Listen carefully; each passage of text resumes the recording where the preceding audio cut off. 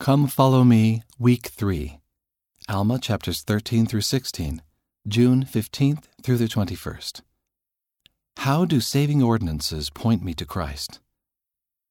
Good conduct without the ordinances of the gospel will neither redeem nor exalt mankind. Prepare. Alma and Amulek were called and prepared by the Lord to teach His commandments. They were also ordained with the holy ordinance. This and other ordinances are given that we may know where to look for a remission of our sins. All ordinances point us to Jesus Christ. How can you prepare to receive the saving ordinances of the gospel? Repent. Repentance turns our hearts toward the Savior. Saving ordinances focus our minds on Christ and His grace so that we can return to Him.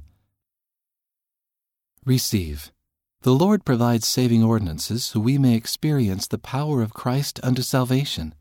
Which saving ordinances have you received, and how have they brought you closer to the Savior? End of Come Follow Me, Week 3, read by Wes Nelson.